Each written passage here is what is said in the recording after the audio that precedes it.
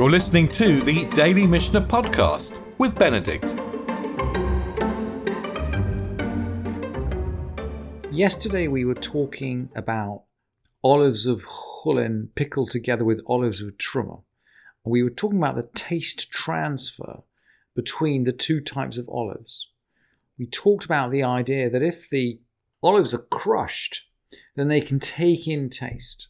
Whereas if the olives are whole, then they are resistant. They won't take in taste. And that distinction between something that can take in taste and something that cannot take in taste is crucial to the status of the mixture if it's a mixture of Terumot and chulin. And today we're going to carry on through chapter 10, looking at other situations of mixtures, of things that either transmit or don't transmit taste. But in the Mishnayot we're going to look at today, rather than looking at whether the taste is absorbed by the target vegetable, let's say, as the analogy with yesterday's Mishnah, whether the taste is absorbed by the olives. We're going to look at whether the food in question is something which transmits taste through the pickling mixture. We're going to be looking at what kind of foods transmit taste when they are pickled in a bunch. We're going to start, in fact, with an example which is nothing to do with Terumot, but which is to do with Tumah and Tahara, but it's the same principle. Dag tameh shekvasho im dag tahor. So we've got unclean fish, which we've pickled with clean fish. And we've got an example. Kol gorav shehu machzik satayim. We've got a jug which has got 2 seahs. And we've got unclean fish which weighs 10 zuz in Judean measure. And that, by the way, is 5 salas in Galilean measure. And we're going to say tziro asur. So the first opinion, that's the Tanakh, the first opinion in the Mishnah. We call it the Tanakh in Hebrew, the first opinion. Refers to 10 zuz in a bucket of 2 seah. 2 seah are going to equate to 48 log, and there are 200 zuz in a log. So this bucket, this 2 seah bucket, is 9,600 zuz. And the Tanakhama in the Mishnah is saying 10 zuz of unclean fish are sufficient to make the brine forbidden, to make the brine tameh. 10 in 9,600, let's say 1 in 960. And in a minute, we're going to see that Rabbi Yossi comes in with a quantity of 50 zuz, which is 1 in 192, just under 1 in 200 is the way the Bartanura puts it. And Rabbi Yehuda is going to come in and say 1 in 16. So he's equivalent to saying that we can have 600 zuz of tameh fish in this bucket. So Rabbi Yehuda is actually 60 times as lenient as the first opinion in the Mishnah. Let's just go back. Let's go back to the Mishnah now. Rabbi Yehuda says it needs to be a revi'it in 2 seahs. The revi'it is equivalent to 50 zuz. And Rabbi Yossi says 1 in 16. So those are the critical quantities for fish which is tameh. What about locusts? We don't eat locusts so much nowadays, but there are kosher locusts, and they were commonly eaten in the time of the Mishnah. And by the way, if you go and visit the Yemenite or the Egyptian communities today, they still eat locusts. And if you ask a Yemenite to tell the difference between a kosher locust and a non-kosher locust, they can tell you straight away they have a different kind of marking on the bottom of their tummy.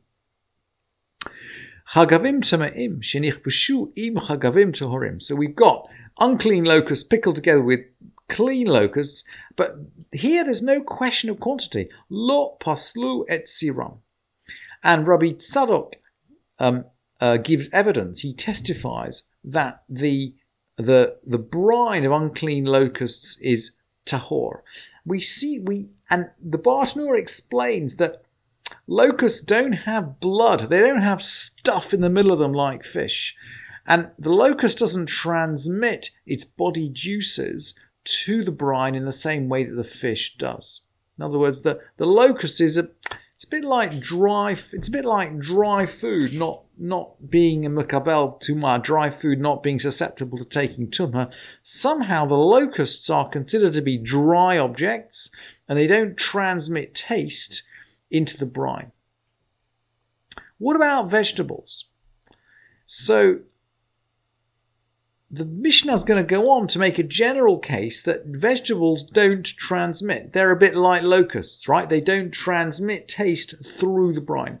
Kol hanichpashim ze im ze, all kind of pickles, one with the other, mutarim. Everything is allowed.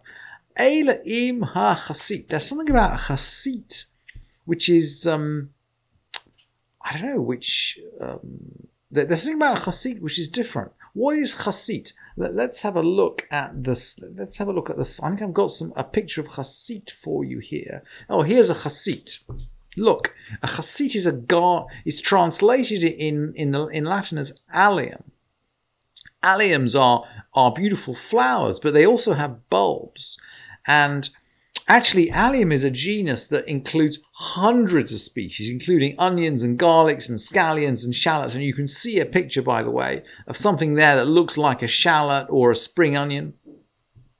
It's a generic name, but the name allium itself is the Latin word for garlic. And the archetype species is Allium sativum, which means cultivated garlic. And of course, if we think about how pungent these plants are, garlic in particular, but onions and scallions and shallots, they really give flavor. We can understand why the Mishnah makes this statement. Kol hanichpashim ze im ze mutarim eila im hachasit, except for the alum and except for these garlicky kinds of things. And again, we're going to see, by the way, that the transmission is not two-way, it's one way. So remember that the allium gives taste, but that doesn't mean it receives taste. And we'll see that play out in the Mishnah. Chasit shel chulin im chasit shel truma. You can have chasit of chulin pickled with chasit of truma, or anything at all. Yarak, any green vegetable at all of chulin pickled with chasit of truma. In other words, you're pickling your vegetables with garlicky truma, and the Mishnah says asur, because the garlicky truma is going to give taste to the other vegetables, whether they're garlicky or not, whatever kind of vegetable, and that renders the rest of the vegetable mixture asur. And as we learned before in this chapter, the principle is one of noten tam. If it gives taste, then it renders something truma.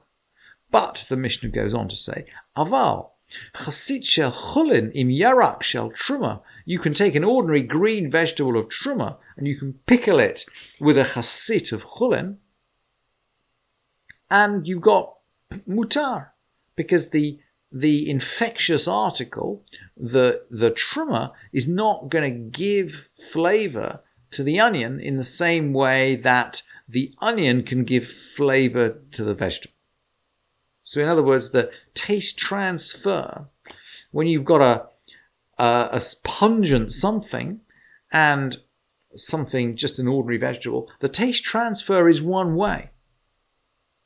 And in order to turn chulin into truma, we have to be transferring taste from the truma to the vegetable. And that the same principle applies with locusts, which do not transfer into brine, and with fish, which do transfer into brine, even according to the Tanakama, in really, really tiny quantities. We had just quantities of 1 in 960, way below the critical quantities of 1 in 100, which we were looking at when we were looking at ordinary mixtures of dry truma and dry chulin. So that's it for today in terms of mixtures in pickles, and then tomorrow we will finish off chapter 10 with a little bit more work on mixtures and cooking and pickling, and then we'll be ready to start the last chapter of the Mishnah the day after tomorrow. Thank you for listening to this edition of the Daily Mishnah Podcast with Benedict.